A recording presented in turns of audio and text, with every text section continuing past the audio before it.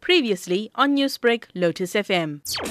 During the operation, the police had excellent information regarding the drug dealing at Cairn Park in Phoenix, and they proceeded to the said area where an observation was held, and the suspects were found in possession of various drugs such as 672 capsules of heroin as well as 119 pieces of raw cocaine.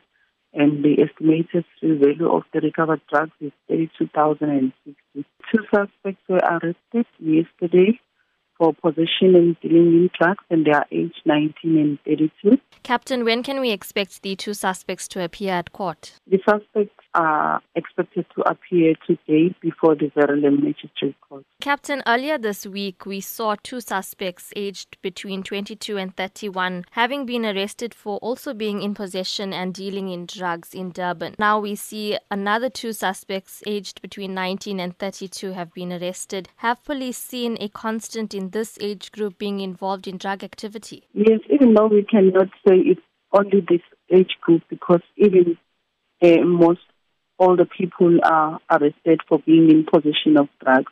And we can expect more arrests that will be made by the Provincial Drug and Firearm unit as well as the other units in the SAPS, because there are ongoing operations that are being conducted. Now, speaking about those operations, what are some of the engagements of police when it comes to tackling drugs in the province? We are appealing to community members to make sure that they must continue providing us with valuable information that will assist us in arresting all the suspects that are involved in drugs as well as those who are in illegal possession of firearms. So we are appealing to community members to continue working hand in hand with the police officers in terms of in the fight against crime. Newsbreak, Lotus FM, powered by SABC News.